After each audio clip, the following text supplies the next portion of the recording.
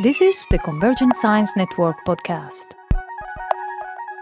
Leading researchers in the domain of neuroscience, brain theory, and technology are interviewed by Paul Verschure and Tony Prescott.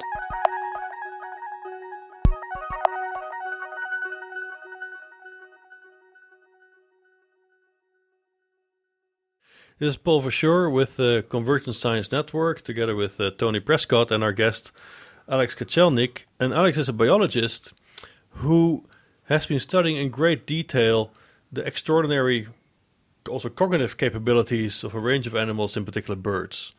So Alex, why do you think birds are a good target species to study to understand animal cognition?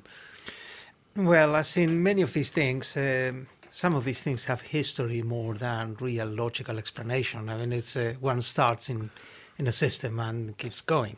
But in reality, birds have certain good properties from the point of view of studying behavior in the style that I'm interested in, because A, they are diurnal, and so you can study them in daytime and they're very visible. So if you want to study them in the field, you can see what they are doing, as opposed to seeing rats, which you have to go down into the sewage and studying them at dark. It's much more complex. So birds have a wealth of stereotype behavior, which has occasionally been misinterpreted, very often been misinterpreted as implying lack of the capability for flexible behavior. And when in fact, having the ability to do certain things without having learned them doesn't mean that you cannot combine them with innovation and new discoveries and cognitively demanding tasks. Mm-hmm. So I started, I guess, after if I ignore my very early years, I started working on birds because I could look at them both in the field and in the lab. I could create conditions for relatively simple interfaces. They don't use, although they use more than was believed, they don't use smell as much as mammals. It doesn't mean that they don't use olfactory cues, but they are less olfactory than mammals, meaning that visual stimuli, which we can easily understand and program, can be kind of easily be implemented in the laboratory. Mm-hmm. So, and they have a life cycle, regular life cycle in the wild. But now you also placed that study of cognition in a very clear evolutionary perspective, right? So you really see that cognition evolved to actually address a very specific set of features of the interaction with the world, which is that the kinds of problems we encounter to survive might come in different qualities. So what's the distinction that you see there? Yeah, no, you're absolutely right. I see myself fundamentally as a biologist, and I see cognition as yet another part of the toolkit of the animal to adjust to its environment. In a sense, it's not different from the way Herbert Simon conceived the understanding of the mind. I mean, you have, the famous metaphor of the scissors, where you have the two blades to make the scissor cut, and then if you think of understanding the mind without understanding the environment in which it evolves, not knowing which problems the mind has evolved to solve, it's going to be a handicap for you to understand the mind. Mm-hmm. The mind, and I use the term very loosely here, but they say the product of cognition in general, has not evolved to do the fanciest possible calculations or to just give joy to either observers or the owners of those minds. It has evolved because it's a good way to solve problems, and the problems that has evolved are determined by natural selection. Mm-hmm. So you try to link both and evolve towards a better understanding. Right, but it could also be the case that in evolution, let's say, you can get away with pre-wiring stereotype behaviors for problems that from at an evolutionary time scale are constant. Let's say to right yourself against gravity might be something you could just pre-wire because gravity doesn't change so rapidly, while finding the fridge to get a beer might be a problem for which you might want to have, at least to some extent, cognitive capabilities, right? Yes, you're absolutely right. In the area of decision making, there is a very crucial distinction between what is normally understood as risk and what is understood as uncertainty or Knightian uncertainty. In the cases of risk, you know the probabilities of events, and although the world is inherently stochastic, that is, you cannot predict exactly the consequences of your actions, you know the probability distributions around yourself. In the case of uncertainty, you may not even know the nature of the problem very well. You don't know the probabilities of each part of the problem. And in evolutionary sense, things that for the individual are a case of uncertainty, for evolution may be a case of risk. And that in one lifespan, you may not know the probability that, say, it's going to be warm in May if you are born in February, for example. But evolutionarily speaking, you can know that because that's encoded in your genome through the success of your ancestry. Right. And but also the first model animal that you presented to us was the siskins, right? So you were looking at this problem of mate selection in siskins, and you saw this as an example of also how ambiguous it is to think about cognition as necessarily helping you in survival. Right. So what was the message of these experiments with these siskins?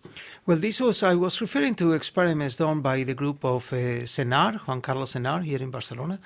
And what they did was to study these little birds in which some aspects of female mate choice are very well understood. The females prefer males which have an enhanced yellow bar in their wings. And what they did was to ask the question, why do the females prefer this?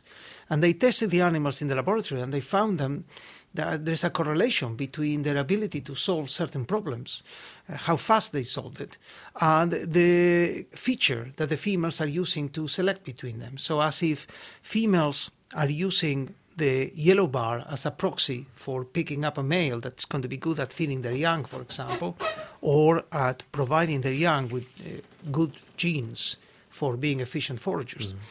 I simply was using their work as an example of the complexities of saying that the male intelligence may evolve through sexual selection, the female role in this, but the female is actually using a characteristic that we don't fully understand to develop their preferences. Right. So, but then,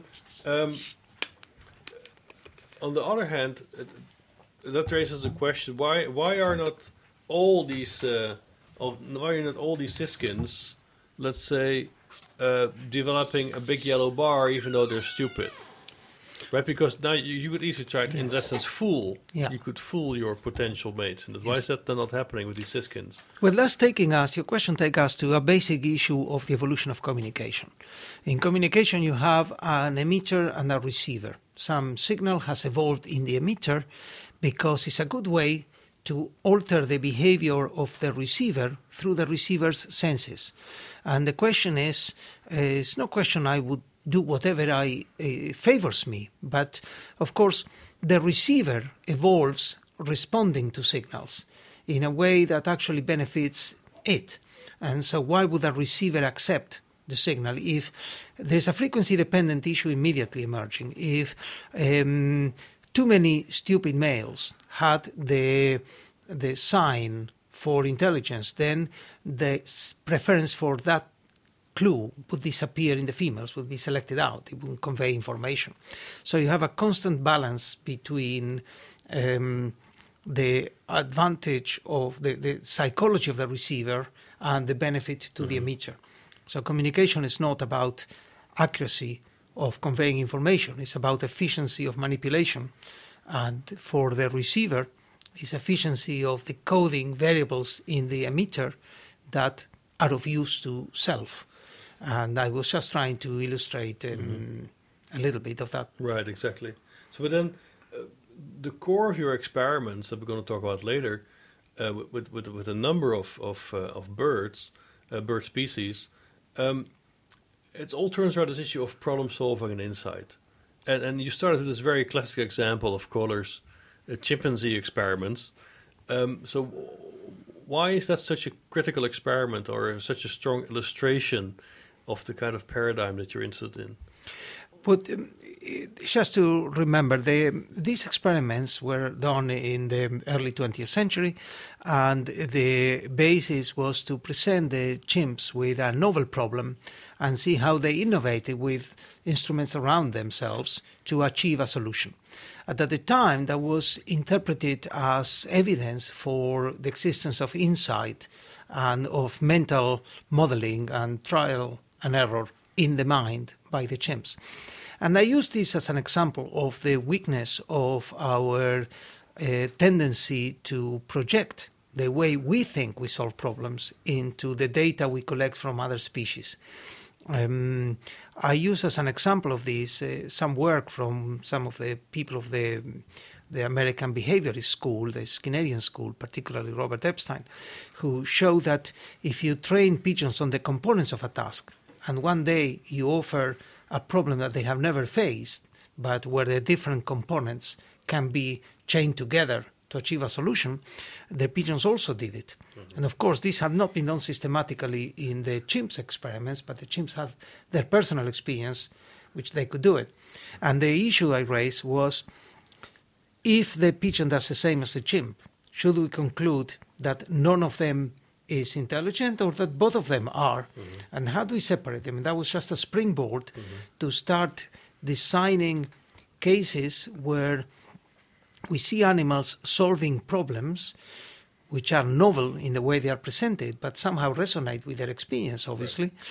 Right. And how could then unravel really what is the task for the organism? How is it doing? And this is where we connect with people working with relatively autonomous robots. Right. But now, how I take your Epstein example is that so also Epstein had his four equations of what he called generative behavior, which are very reminiscent, obviously, of also Thorndike's law of effect, and that essentially means that as a learning organism, you're really at the mercy of your environment. Your environment is instructing you about what you have to do, and to build a chain, you do have to receive specific reinforcement that tells you, well, A and B belong together and should be executed together.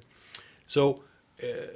So that's sort of this sort of empty organism notion. But now, in your case, if you look at insight might require something like an internal model, internal representation. So where do you place your own thinking in between those extremes? Do you see it as relying on internal models, or do you really think that this kind of complex behavior, problem-solving behavior that might look like insight, can really be instructed by direct reinforcement from the environment as the behaviorists would have it? Well, there are several aspects to your very complex question. One of them is that a totally instructed organism doesn't really exist. I mean, as you well know, I mean, we filter the information that the world is giving us. We selectively take particular relations in the world. I mean, we have a selective perception, selection processes of conceptualization. And different species differ in what they filter of their environment and how different in their gaze and then how they look at the world. And as a biologist, I'm very keen on taking that into account. What is it that the organism is actually trying to extract as significant information? On the other hand, the job that learning is doing for the animal, if we go back to the notions I mentioned before of risk and uncertainty, what learning is doing is transforming uncertainty into risk. So you start an animal with not knowing the problem if it's in, other than with what natural selection has actually encoded it for, and evolving by its own experience into actually plugging in the parameters of its real life circumstances. I mean, what world I am in, and what are the affordances of the objects around me, and what are the laws of this, even the social environment in which I'm moving. And that cannot be anticipated by natural selection. So that job is done by learning. Mm-hmm. Now, you asked me about insight. I don't want to really define myself as it's not the kind of thing you can be for or against. I mean, in a lot of cases, it is very frequent to overinterpret data as demonstrating that this could not be done other than by insight. But in many cases, inside is just labeling something like the animal could not do it and then it did it. And this continuity in the data is explained by something miraculous that happened in the animal that we don't understand better by putting a name to it. Mm-hmm. So if we could actually show what mental operations the animal is doing and have some handle experimentally or quantitatively in some kind of way, then I'm happy with mentalistic interpretations, but they have to have a handle. Right, exactly. Let me give an old example with work from Juan Dilius at that time in Bochum, I think. And this was work in the pigeon in which it was on mental rotation. You know, this task in which you have to distinguish, for example, whether a letter or a number is the correct one or is a mirror image of the stimulus. If you give this task to people and you alter the vertical axis of an image, then it takes longer to actually do it, the greater the angle. And if you ask individuals how they do it, they tell you that in their minds they are rotating the object until they see it vertically, and then they can actually take a decision. So Dilius did the same experiment, but found that the pigeons had no extra time for objects that were rotated with respect to the training orientation. And if you did find it, you could conclude and accept that maybe they were using some kind of mental rotation and do further experiments about it. But the fact that you didn't doesn't tell you that they don't have the capability for mental rotation. It tells you that an animal that flies looking at a horizontal world from above has to, and looking from different perspective, doesn't have a priority axis like the vertical one and can actually quickly identify images by the pattern regardless of whether they are rotated. But we can't actually tell what's going on in the mind of the animal. Mm-hmm. But is your statement there also more that you're saying, look, you want to link to Epstein and this whole tradition behind him, going back to Thorndike and Pavlov, not so much to say, look, conceptually I believe in an empty organism, but in our explanations we should keep it as minimal as possible and really ground it in the data we have and not in our anthropomorphic interpretations of this behavior of the animals. This is the key point. Yes, absolutely. Right. I think from that point of view, I would place myself in the range between the mystical psychologist and the killjoy behaviorist. I would place myself closer to the killjoy than to the mystical, but I admit that a lot of the behavior we ourselves observe and collect on our animals, we don't have an algorithmic model to say how does experience translate into these problem solving. Absolutely. And we are looking at these problems to see if we can build them. Mm-hmm.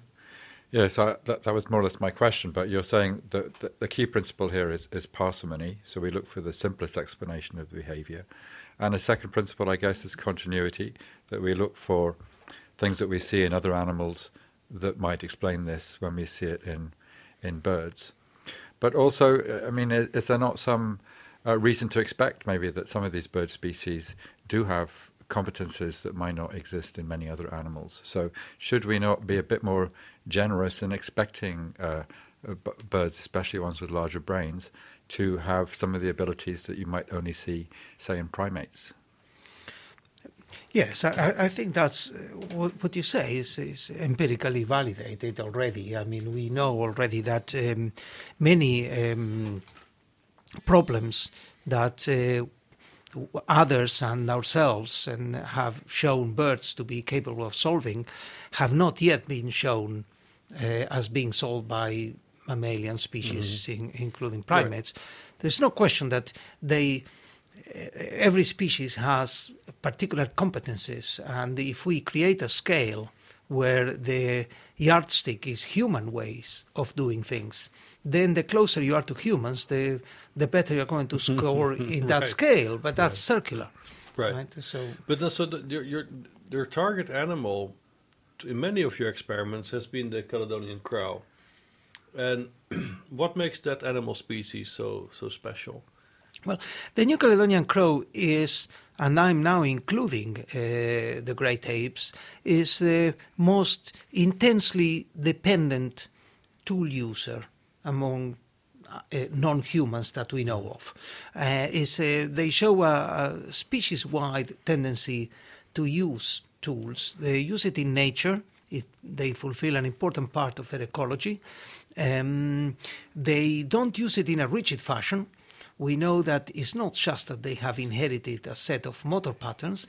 They have inherited predisposition to apply tools to problems they face. And in some respects, as juveniles, they show kind of proto-movements of what is going to be the adult tool use. Mm-hmm. And they do it for something that we might call play, if we saw it in a young human. But at the same time, they have the capability for cultural transmission, so that we know that they can learn from others to some extent. They have regional variation in the tools that they are using, and that could be connected to a physical culture, although that hasn't been demonstrated yet. So all these things make them a very interesting. But a typical example would be that they, for instance, would take a stick to fish, as you described it yourself, for larvae in the basque of trees, right? This would be the typical thing how you would use a tool. Yes, actually. Local people, non-scientists, knew this for a long time, and Gavin Hunt, from working from New Zealand, brought it to the attention of science in the late 90s, and published some very interesting papers, actually describing what they do in nature. They use different kinds of tools, at least 3 or 4 different kinds of tools, 5 maybe, depending on how you categorize a kind of mm-hmm. tool, like hooks or straight sticks or blades of pandanus plants, that in all cases they build themselves and they modify and then they use for extracting food. We don't know to what extent in nature they are selective of producing tools that are appropriate for a particular problem that they are facing. Mm-hmm. But we know that by taking them to the laboratory and giving them different problems, they can do this. Mm-hmm. They can build tools which are appropriate for the problem they have in hand. But now if you say that they have about 5 tools they would use, this is like a stick? And I said 5 categories of tools. Categories, sorry, yes. Yes, because they're very different, all of them. But for example, they can use segments of flexible vine that they cut with the appropriate length and poke it into holes with the teeth facing backwards so that they can actually rake things out. They can produce hooks by sculpturing twigs at the branching point, and so leaving just a short segment on one side and a longer one in the other. And we don't know, we know in the laboratory but not in nature how these hooks are actually used. They build the most complex, that we know of, the most complex tool of any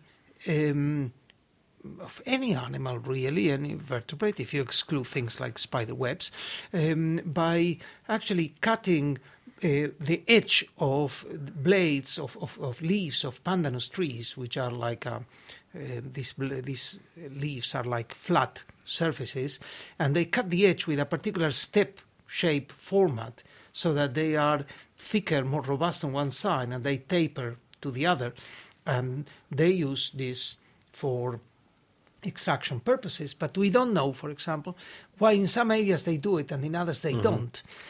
Whether it is, and also why their shape is different, whether it's functionally different or it's just cultural drift mm-hmm. that leads. That's what I was so interested in. So if you have these different categories of tools, now if you talk about cultural variation, what should I think of, given these categories of tools? What's the cultural variation here? Cultural variation is, for example, in the this is again work by our colleagues in New Zealand, that they found that the typical pandanus leaves that they produce, in some cases, have a perfectly rectangular shape, which is kind of broad. In others, they have a thin one, and yet in other places, they have step-wise one, where they start thick and they end fine. which is a more advanced, more useful tool. In some areas, the three kinds of tools are built, which is, in a sense, a contradiction with the notion that there's a best kind of doing it. But definitely what is the case is that the predominant kind of pandanus leaf tool is different in different regions. Right. Okay. Now, geographic variation does not prove culture. Sure. But it's an obvious Suggestive, associated yeah. concept. Yeah. And I was wondering, do the birds show anticipation? So if they're going to go on a particular kind of foraging trip, will they go and make a tool and take it with them? I mean, and also, do they store tools and reuse them? Well, we have shown through the use of cameras with some of my colleagues, particularly Christian Roots, who's now in Scotland, used to be in Oxford at the time. We managed to put cameras on birds which are moving freely in the woods and could see some of that. For example, we could see that they could make a tool and take it hundreds of meters away somewhere else and use it. But that doesn't give us any evidence that the animal knows what kind of problem it's going to face when it arrives and is doing the right kind of tool here. But in the laboratory, we know that when they face a problem, for example, where they need a hook to extract food, they actually make a hook when some other shape of tool would not work. So they really seem to be able to do this kind of planning. Similarly, when we give them a task in which they need to collect one kind of tool, say of a given length, to pick up another one that can be used to pick up yet another one, that kind of complication, then they are capable of doing it in the lab. And if you think of how you would program an autonomous machine to do this, you couldn't do it without some kind of building enrichment of the reinforcement experience. Just purely repeating what works doesn't take you to the end, because the animal has never, these are trial unique things where they've never done these complete sequences. So they have to do something equivalent to what one would call planning. But I resist as much as I can to use words which are heavily laden with meaning, like planning or understanding or insight, when all they are doing is calming our anxiety about not knowing what the animal is doing by putting it a label. So, yes, they do some planning in terms of the behavior they do anticipates the problem rather than acting by consequences. But before we sort of get into the planning bit, I mean, you have gone through quite a series of experiments to really document in detail the tool use that these crows are capable of and how they can generalize this. So what are the key features of their tool use that stand out in your mind? Well, the first one I was anticipating a second ago is that not everything they do is contained in any obvious way in the experience they had before. It does appear as if we need some kind of model by which the animal does what, let's say, the person in the street would call understanding of the problem. And I don't have a better label for it, but at the same time, I'm aware of the difficulties of using such term. The animal sees a problem and produces a solution that it has never experienced before. It's not just repeating with greater frequency what has worked, but on a trial unique basis, it's solving problems one after another. That's a common feature. At the same time, we find that they need knowledge, which in many cases is completely logical to solve it. I can give you one study, for example. It was shown in other corvids by colleagues in Cambridge that rooks are capable of discovering how to drop stones in an instrument to dislodge a magnetically held platform to release a reward. So that was extraordinary in itself, but the Cambridge rooks had done this task by being first trained to drop stones accidentally. They could see that, and then they could innovate by picking up stones from a distance and bringing it there. Mm-hmm. So what we wondered is how could these animals know that a stone would actually dislodge the magnet without having an experience of how the apparatus worked. So what we did was to give different groups of animals either experience with dislodging the magnet by pecking directly at it or not. And we placed them without any previous experience of stones dropping in front of the machine, and the ones that knew how the magnetic box operated could solve the problem, could innovate by bringing the keys like the Rooks had done. But the ones that didn't know that contingency just looked at it and couldn't do it. So you can innovate, but you have to build on partial knowledge. Would you call it scaffolding? Is that a scaffold that you... Well, but I would call it that, but self-scaffolding, in the sense that the animal is constructing on the basis of partial elements of behavior, which is perhaps not surprising because animals don't have any reason to understand a machine without having some possibility of interacting with it, and in this case a delivery box. But now, don't we also face a challenge here? Because we look at the task, and it looks really complex, but in some sense there's also an invariant in all these tasks, because it's always retrieving a food item from, let's say, a tube-like structure. Right? Which is in some sense a condition for which these animals might have been optimized, because this is how they have to eat, find their food in the trees where they live. So maybe to us it looks very complex, but maybe for these crows it all looks like the same problem, that they always solve it the same way, which is just get a stick-like object and start poking in that hole. Yeah. No, I this is not an accurate description of what's going on. I have different lines of argument here. One is that not all our experiments are about extracting food. In some of them, we give the animals unknown, potentially threatening objects, and rather than touching them immediately with their beaks, they pick up a stick and touch them at a distance. So they use tools to acquire knowledge about the world in which they are, in addition to using them to extract food. That's one line of argument. Another is that the tasks actually are extremely different in that some of them require selection of the right tool that would go through a hole, for example. We give them food in a tube which has different holes and natural twigs that have to be sculptured to the right diameter in order to pass through the hole. They can do that. Or they have to choose the right length. Or they have to push as opposed to pull. And they learn these kind of things. There are many different topographies of the problem that they face. No, but for instance, Alex, in this, I could still argue, for the sake of it, that each of these examples you give me, I could decompose in terms of a stereotype behavioral pattern that is modulated in some way, right? I could say, well, they also during evolution they have learned to not approach snakes too quickly, so they always use a stick to do that. But that's a very discrete, well-defined situation where they do it. So what is the common feature of all these tasks that makes you believe that you really have to think about a fairly rich internal model and insight, right? As opposed to, let's say, a more behaviorist decomposition in more stereotype reactive behaviors.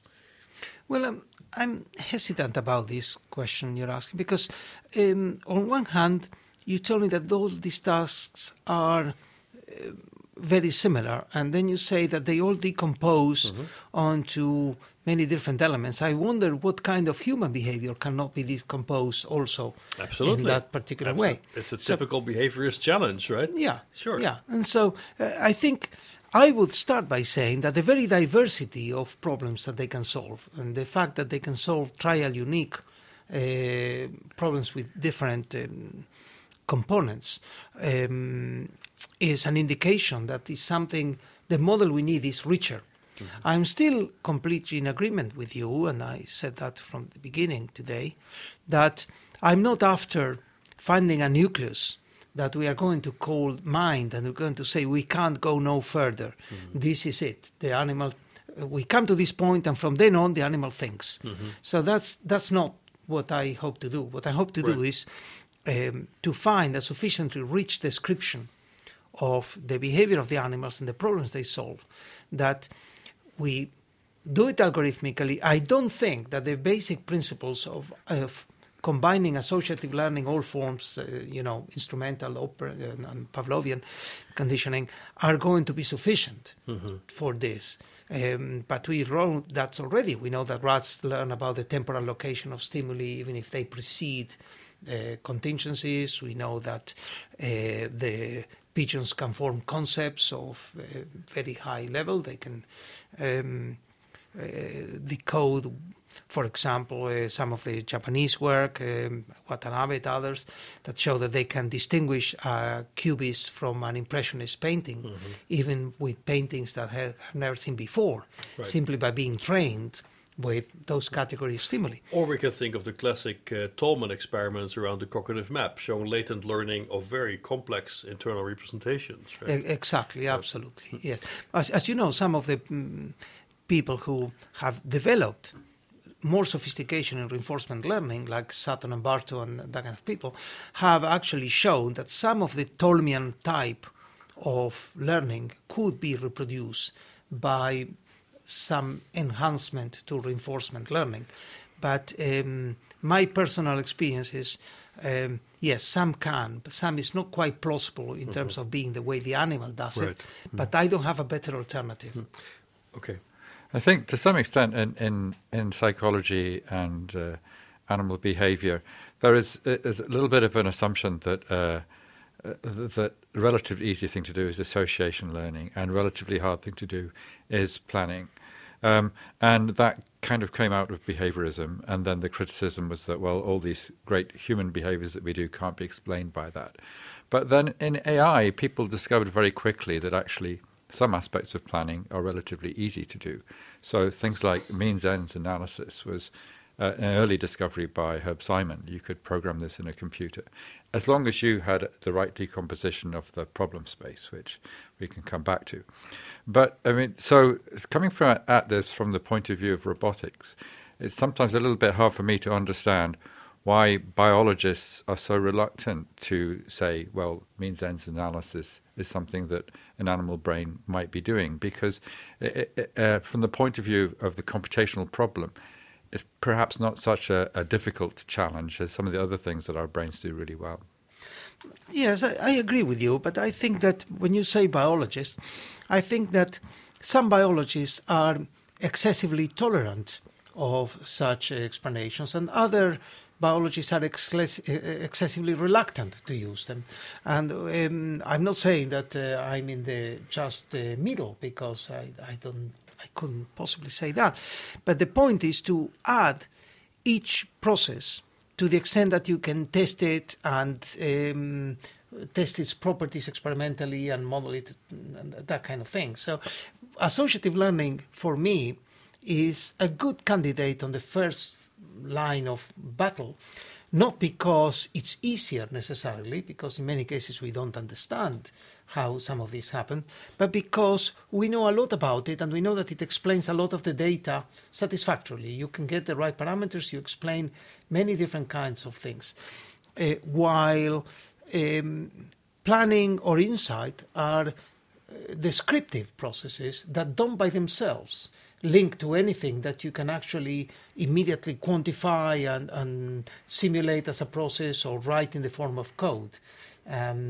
Because of that, in as much as a hypothesis has a reassuring ring to it, I don't favor it as a first thing. I prefer hypotheses that actually stick their neck out and say, well, if it is this, then this is what you should be seeing. And but so, if you look at some of the early AI, which was doing this sort of search space techniques and means-ends analysis, and people like Herb Simon were saying, well, look, let's see how people, not Herb Simon, but experimentalists saying, let's look at how people solve, say, the missionary and cannibals problem, which is a means-ends analysis type task where you have to solve a difficult leap which involves not taking the obvious next step. And so there are experimental techniques there for trying to identify when people, humans, are using these kind of planning techniques. So I'm just trying to wonder whether there is maybe more a positive agenda that we could have for, let's assume more about bird cognition and see if we can design experiments that really push the possibilities of what they're doing in terms of identifying how there are similarities between what they're doing and maybe what humans are doing. An example might be analogical reasoning. Can you develop a way of designing? Maybe this has been done already. You design one apparatus which involves a sequence of moves that the bird might discover, and then you design something which is visually very different, but there's some deep homology between the sequence of actions that you did over here that you can use over here. I mean, has that been done, or is it realistic to think about trying to do that? Well, it has been claimed to have been done in some cases. I am completely sympathetic to your view that we should have a positive agenda in that respect and trying to see, well, if the animals are using what in AI we call planning, say, then we should see these properties, or it should also be capable of doing these tasks that we wouldn't have thought otherwise. So it's not that these hypotheses or even things like, for example, episodic memory or that kind of property, I don't think that they should be left as a last resort, but they should be used when they can make new predictions that actually enrich the way you tackle experimentally the problem. So for analogical reasoning, in some cases, there have been experiments, I wouldn't go now into the details, where certain tasks have been solved by animals, and the immediate claim has been that this actually is compatible with the animals using analogical reasoning here. Well, yes, in many cases they are compatible, but they are also compatible with other things that we understand better. It doesn't mean that they are more likely to be used by the animals, but we understand it better. So I am interested, for example, in trying to see whether one could understand the development of these capabilities.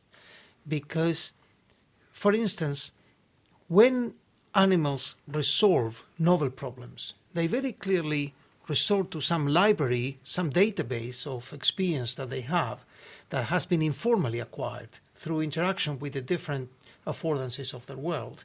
And we are testing adult animals. We don't know how they acquired that sort of database of relationships. And then they come and solve something de novo. So how do they do it? Is it because they understand what's going on at the physical level? Or is it simply because they are generalizing from their long-term experience? But not to...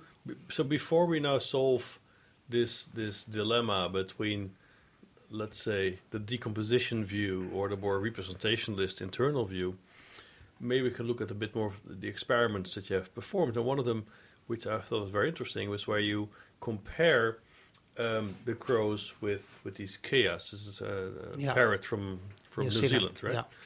Yeah. Where you also actually got some ideas about the enormous individual differences. And I think that's another aspect we should not lose sight of when we try to make some categorical decision on, okay, they solve it either like this or like that, because if it's true that there's a large individual variability, it could even happen that within the species you cover this whole range and there's not an exclusive choice to be made. Right? Why not? This is also a possibility. So in these experiments, in this comparative experiment with the crows and the keas, what did you really observe? What were the key observations there? Well, what we did in that particular example that you referred to is offer a battery of different tests and trying to see whether the capacity to jump from one form of solution to the next and discovering the next one was characteristics of the species. And we did find that to some extent. But on the other hand, when we examined the reasons for success in certain tasks, we found that what you have to attribute to understanding of the physical features of the problem could be severely restricted by other differences between the individuals. For example, their proclivity to explore the environment in either a tactical modality, a haptic modality, or a visual modality. Because certain problems cannot be discovered visually, and others, which involve action at a distance, are more difficult to discover by touching alone. And differences which one would call non-cognitive get amplified into difference in problem solving and tasks which overall are designed for their cognitive interest. Yeah, because these chaos are more haptic, right, in their interaction with the world. Yes. While the crows are a bit more at a distance. That's right. At a distance. Yeah. But then, so in my mind, surprisingly, you found these chaos were overall better in this battery of tasks than the crows. So what made exactly that distinction? Yeah. Well, the crows were better at the task that they are well known for, which is to use objects to act on target at a distance, basically to use a tool to retrieve although the task was new, it had the basic structure of what they are known to be good at. The Kias could do better any task in which direct manipulation of the object with their beaks and feet was an advantage. And if you were to take naively the results of the experiment in a quantitative way, yes, the Kias scored more highly than New Caledonian crows, but we have left behind, I hope, long ago, this notion of scalar categorization of intelligence between species, because they are designed to solve different problems, and they basically have different capabilities, and motivational differences cause that. I should say that you mentioned this is a very important problem when you're dealing with intelligent animals. I'm using the term here loosely to say one that uses a lot of its own experience to solve problems. Almost by very definition from the beginning of the task, you are expecting different personal histories, different individual histories to accumulate and lead to different adult behavior, because nobody can guarantee what individuals are going to do. So if you look at the diversity of skills in humans, and you ask who ends up being a professor of Chinese and who ends up being an engineer designing robots, for example, or a neuroscientist, it's very difficult to know what was inherently different in the alleles of different genes that these individuals had, and what simply were contingencies in their personal experience that have not been formalized and cannot be. And the same happens with intelligent animals. They have... Sure. But what I found interesting about your interpretation of this difference or similarity between the chaos and the crows, there you say, look, they have been specialized for different kinds of tasks, so differences should not be overinterpreted.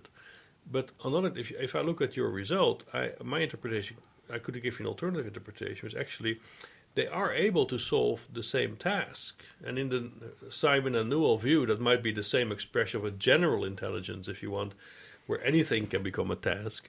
However, their performance is sort of modulated by the specifics of their skeletal muscle system, their training history, the niche that they sort of have adapted for. Yeah. And for the example you showed, where the chaos were pretty good in dealing with a little window that was in the index mental box, while the crows could not. And the difference being that these chaos, since they're so haptic, they chew on everything and they touch everything. So in that way they can discover this window, while these crows is just perching somewhere and looking down upon the task and never figure it out. But that would mean actually that coming from these very different morphologies as a bird, being controlled by a fairly similar brain, allows them to solve the same task. It's just modulated by their physical instantiation, the bodies that they have. Is that a reasonable interpretation? I think it's perfectly possible. And this is something that we would like to tease apart in a whole program of experiments, exactly how much of what we see is just modulation of a very general ability to say, for example, represent the problem in some symbolic kind of way that allows you to explore virtually different solutions and then implement them. And to what extent they don't have this capability. They are very dedicated. We know that humans are not completely equally capable of any content-free problems. I mean, our ability to solve logical problems depends. But now there's an interesting consequence, right? Because you also use the word intelligence loosely.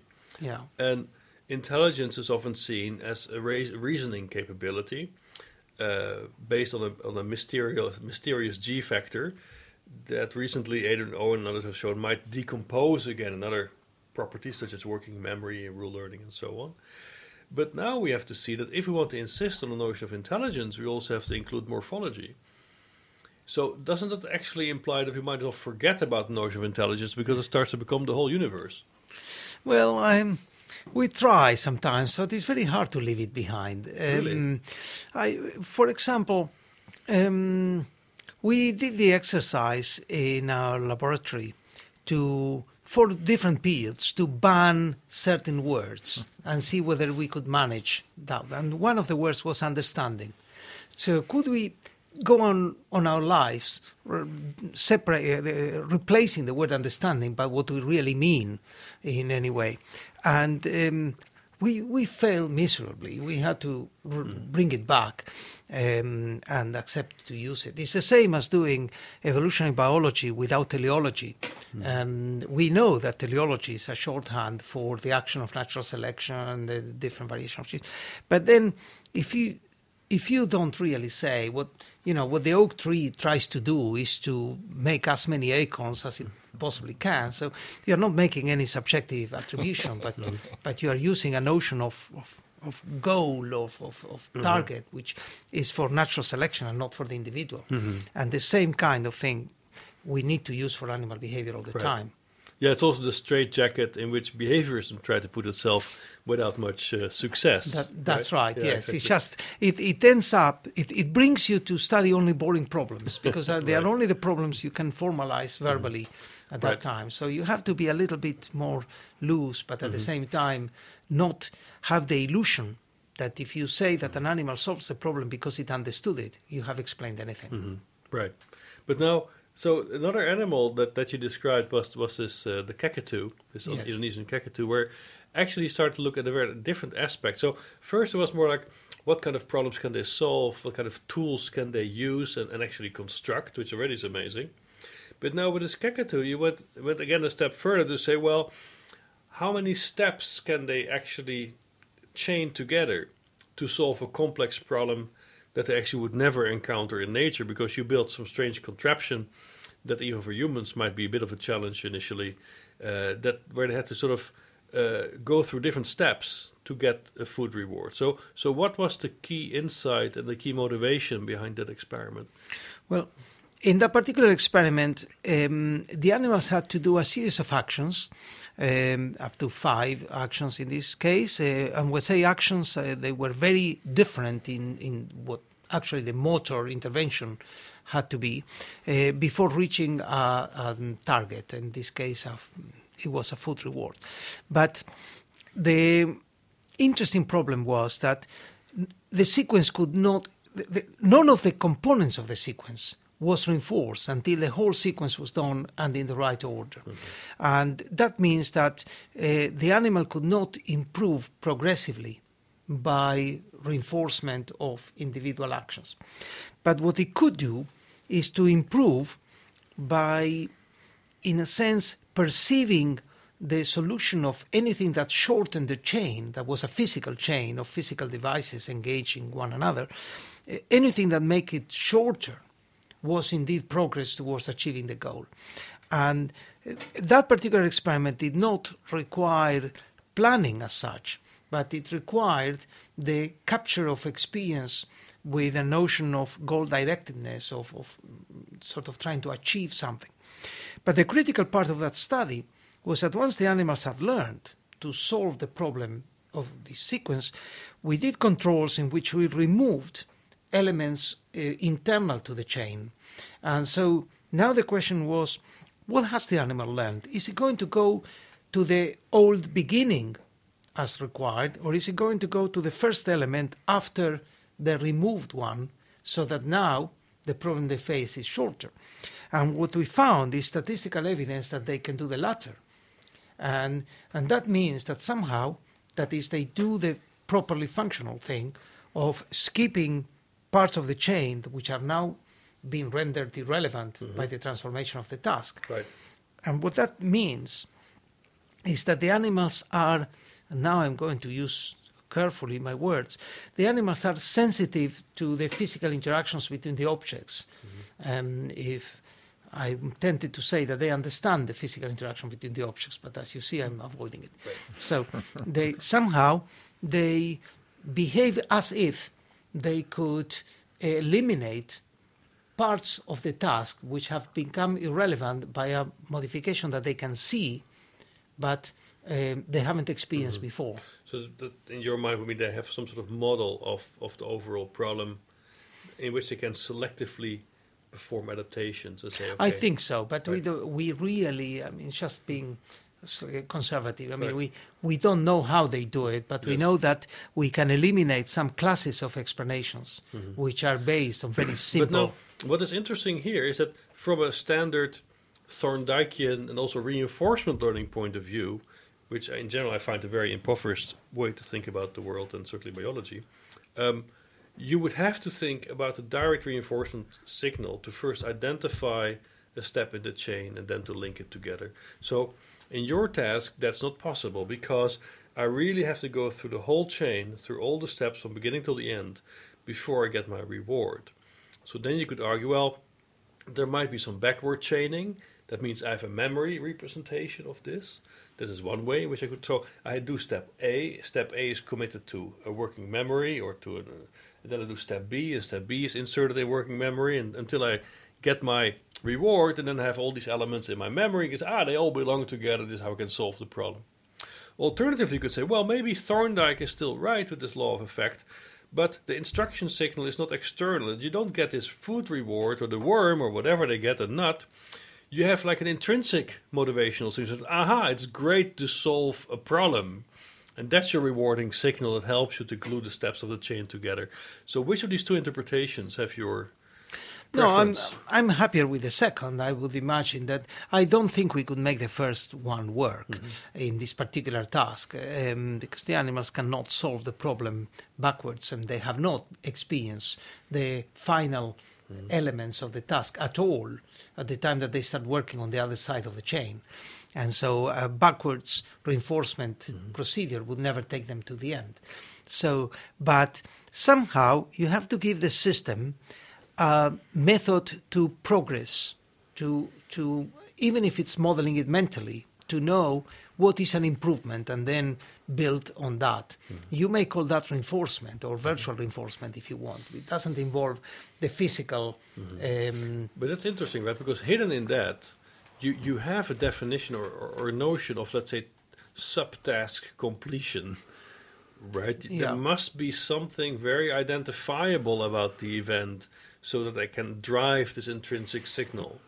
So what could that be? Well, in the case of this particular task where you have different physical devices engaging one another, if you imagine a image representation of that in your mind, you can see that you could visualize the downstream device as being movable when something, a poke in the wheel has been removed. And so if that is blocking it, if I remove it, then the wheel can turn, something like that. So you need to have a notion of that sort of physical interaction. So you're saying, this is actually quite a strong assumption, which is very interesting, because you're saying, well, actually the animal has to have some sort of understanding of the whole task, of this whole machine that it has to deal with, and it's then within that model that says, I did step A now.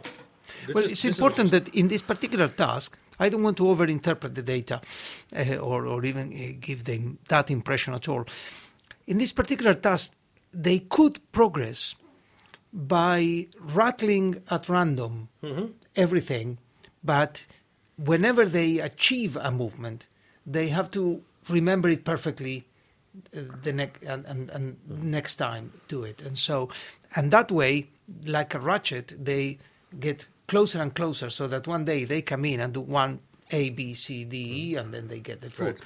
So it doesn't require that they understand the physics of it to reach the solution for the first time. However, when you modify the task, you transform it by altering the order of things or removing one thing. If that was the way they learned it, and that was all that is stored in the mind of the animal, then it would not go zoom in what is the right movement now after the transformation of the task. And that's what they do. And the implication of this is that they may achieve it by something which is not very systematic and based on understanding and the logic of physical interactions. But once they have done it, they are sensitive to the actual physical needs of the task to create a novel solution the next time over. But imagine I build a machine where I have the same elements. I have this bolt I have to turn and so on. But the linking to the next step, which is, let's say, something they have to unplug or something they have to pull, is not mechanically identifiable. I do that in the background through a computer, let's say. But the order stays the same. Would you believe the cockatoo would be able to solve that problem equally well if it cannot recognize the physical linking, the mechanical linking of the steps? The true answer is I don't know, but I don't think is. I think it connects with some experiments that have been done in chimps, in children, and to some extent also in birds, in which you rig up devices so that the movements that you cause are physically intuitive and logical or not. And you see whether the animal has greater difficulties when the action is not what you might expect from normal physical laws. So we can do some of that, and we try, but I can't at the moment answer your thing. Maybe so we should build a magical machine for the bird to take apart. Yeah? That's right, yeah. To some extent, your task is complicated because there are physical manipulation aspects to it, which are quite challenging for birds. But listening to you describe it, it reminded me of some, cognitive tasks that, for instance, development psychologists like Piaget developed his serial order task, which was to take a pile of sticks of different length and lay them out in order of ascending size. And then many people have looked at that in child development or transitive inference tasks that have been investigated in children, also in chimps. Is it? Have these been investigated with birds as well? These kinds of more cognitive tasks that don't give them that physical challenge so much. Yes, they have. For example, the work by Alan Camille and his colleagues on what you mentioned, on transitive inference, is very interesting because what they show is that some kind of physical transitive inference is required to solve some tasks. For example, if you learn that I'm trying to reconstruct now, if you have that A is bigger than, I don't want to do a misrepresentation of the task. The point I'm raising is when you compare species which have a complex hierarchical society and some which have a more egalitarian one, what you find is that they can transfer that skill to tasks which have the same logical structure but different content. So rather than having a modular device just capable of solving the social problem they have the general, they have developed that. Now, have they developed this because they've experienced it repeatedly and they just abstract through their history this problem that the others have not? Or do they have a pre-programmed, inherited logical module that allows them to do that kind of inference? That we need to do developmental studies to test. You have to see what happens if you raise animals with different level of complexity and see what kind of logical task they can solve later. So now, you did say that these crows use tools and cockatoos do not in the wild. Can you really be sure about that? No. Okay. I said that crows are very well known for their extensive use of tools in the wild, and cockatoos are not known to use tools. Okay. Now, if they were as intense tool users as the crows are, we would know. But they have not been studied in the wild, actually, in greater detail. So there is, I would never claim lack of an ability, or because someone is going to find it. Right, exactly. If they have the skill, why wouldn't they do it? In the case of capuchin monkeys, they were shown for many years to have great capability for the use of tools in the laboratory, and people kept repeating that they don't do it in the wild, until some groups of researchers found them doing it in the wild, and doing it a very sophisticated kind of tool use, which is now a classic study. So towards your conclusions, at some point you made the point, we play chess because we are bad at it. So Yeah. what are you trying to... This is an Well, the intriguing statement. The point I was trying to make is not that we play chess.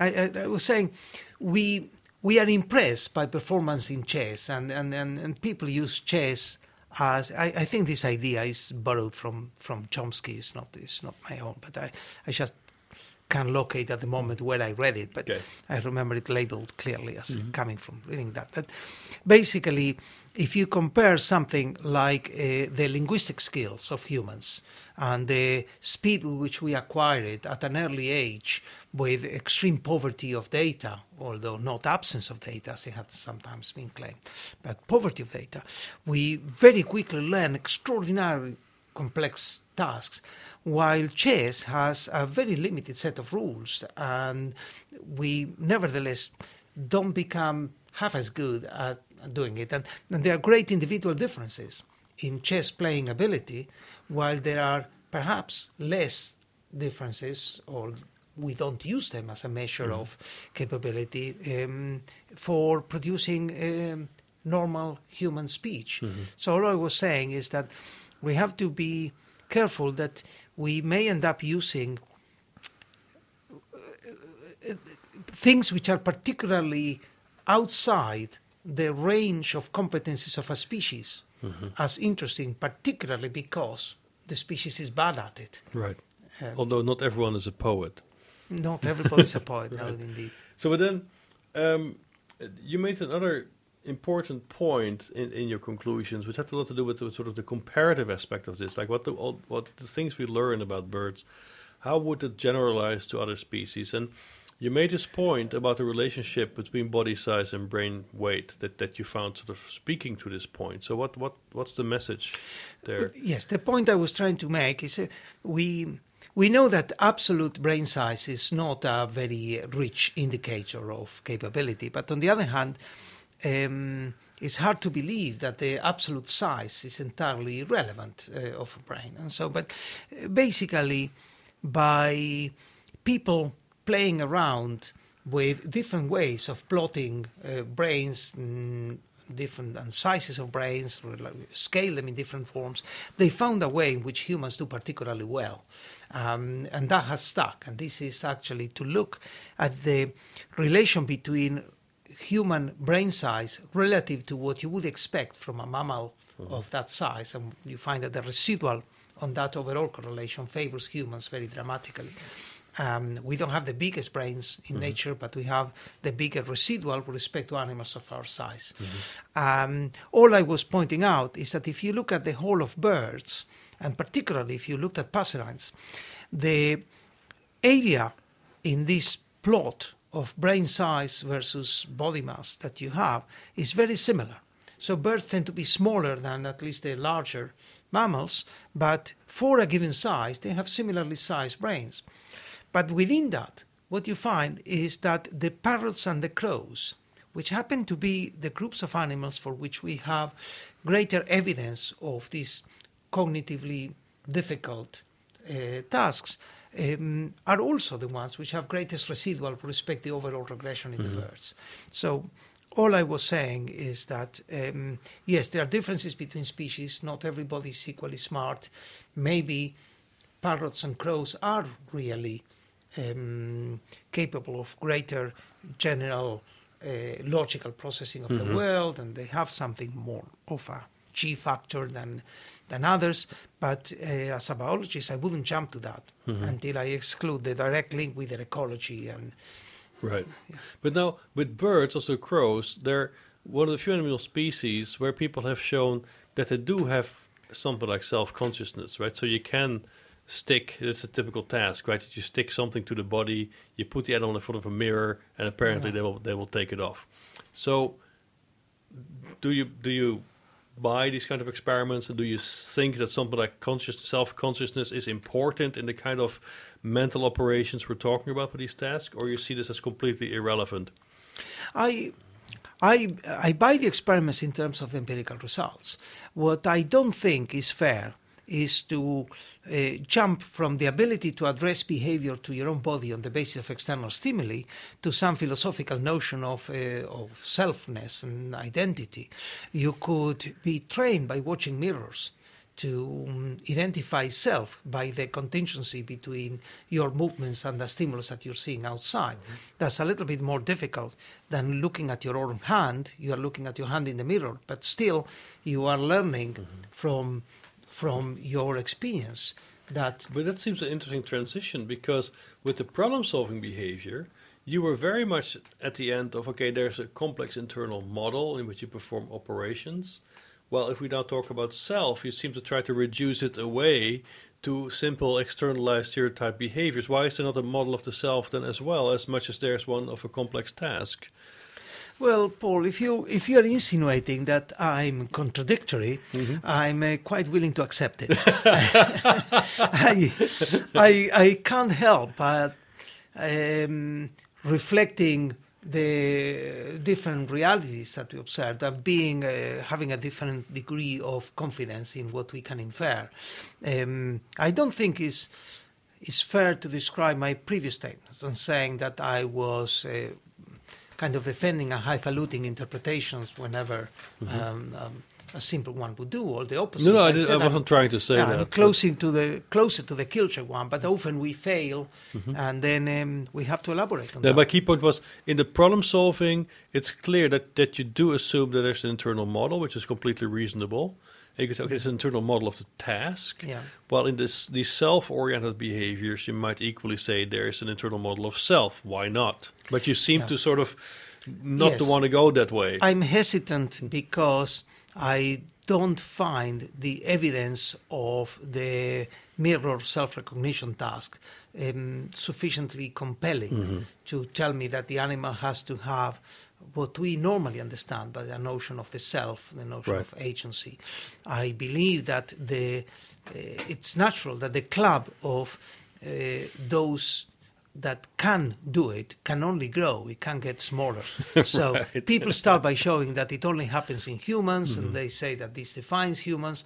Then they find that this also happens in chimps, and then next they find that it also happens in some corvids, in magpies, and then they keep up, and then eventually they show that it works in fish. And now they have a problem. Do fish also have this virtue that we call, identity, self-conscious self-recognition, or the experiment didn't require that in the first place when we saw it in humans? This is a very common process. And, sure. So, Alex, to finish up, 2 questions. It's clear that you have a broad experience in this domain, studying animal behavior over many years, having deep insights in the capabilities of many of these animal species. So what would be Alex's law that we should adhere to in the study of animal cognition? I would say that I'm very Tinbergian in this, and I think that the advice of, or the way that Nico Tinbergen in the 60s, in 63, structured the program of ethology is still a very good program, He said, when you look at any behavior, but you could apply to any biological trait, don't think that a single level of explanation is sufficient. So don't use exclusively mechanistic interpretations. This is the way they do it. and satisfied with that, nor purely normative ones. This is why they do it this way and satisfied with that. I think an interaction between normative and mechanistic approaches is absolutely essential. But another thing that is essential is to use the right level of reductionism. If we were to jump now, immediately, with our current level of knowledge, to the some of the very basic properties of birds' nervous systems, I don't think we would make much progress in the kind of problems we are facing at the moment. We can still a lot to do by working at the behavior of the animals and making inferences from that, taking the ecology into account, taking evolution into account. But of course, in the end, you do want to reduce one step at a time and go as far as possible to the basic machinery of how the animals achieve it. So we should follow some plurality, though, in our view on these phenomena. Absolutely. Right. And there's one thing I said right at the end in the conversation, in the question time, was that I believe much more in multidisciplinarity than I believe in interdisciplinarity. Right. What I mean by this is we can't be equally good at everything we do, but we can meet with colleagues and form teams where everybody is very good at a particular way of looking at and in that you also see a clear role for computational and robotics-oriented approaches. Very much so. I really think that we are, well, not fully, because here we are doing it, but we would be losing and missing opportunities if we didn't use the wisdom acquired by people in AI and robotics on what you need to have in a machine to be able to take autonomous decisions and to construct novelty in behavior. And we will not use that wisdom to interpret the behavior of animals that we see doing that, but we have no idea of what process is underlying it. So I think working together would tell roboticists what kind of problems they may aspire at solving by looking at what animals can do. And it would tell us how some of these problems can actually be tackled because they have been tackled in machines being built. So now 5 years from now, Tony and I will come visit you in Oxford, and we're going to confront you with the prediction you're going to make today. So, and we're going to ask you whether it was validated or invalidated in this intervening period. So what's the one prediction you really would like to make today and you really would like to stick to and rigorously investigate over the coming 5 years? Gosh, Paul, you didn't warn me of this question. Surprise, surprise. Yeah. Give me a few seconds to say something non-completely trivial. I would say that certainly in my own field, if I can be a little parochial, the behavioral ecology field that evolved out of ethology by moving the swing of interpretation towards purely functional analysis would have moved considerably back in the direction of paying attention to how animals do things. So, and that we will, but this is a prediction about science, not about animals, so I may be cheating a little bit. But I'm saying that what is going to happen is that people are going to realize that making purely normative functional interpretations without looking at how animals actually achieve it becomes sterile in the end. So we need that. Wonderful. Alex Kaczelnik, thank you very much for this conversation. Thank you. It was a pleasure.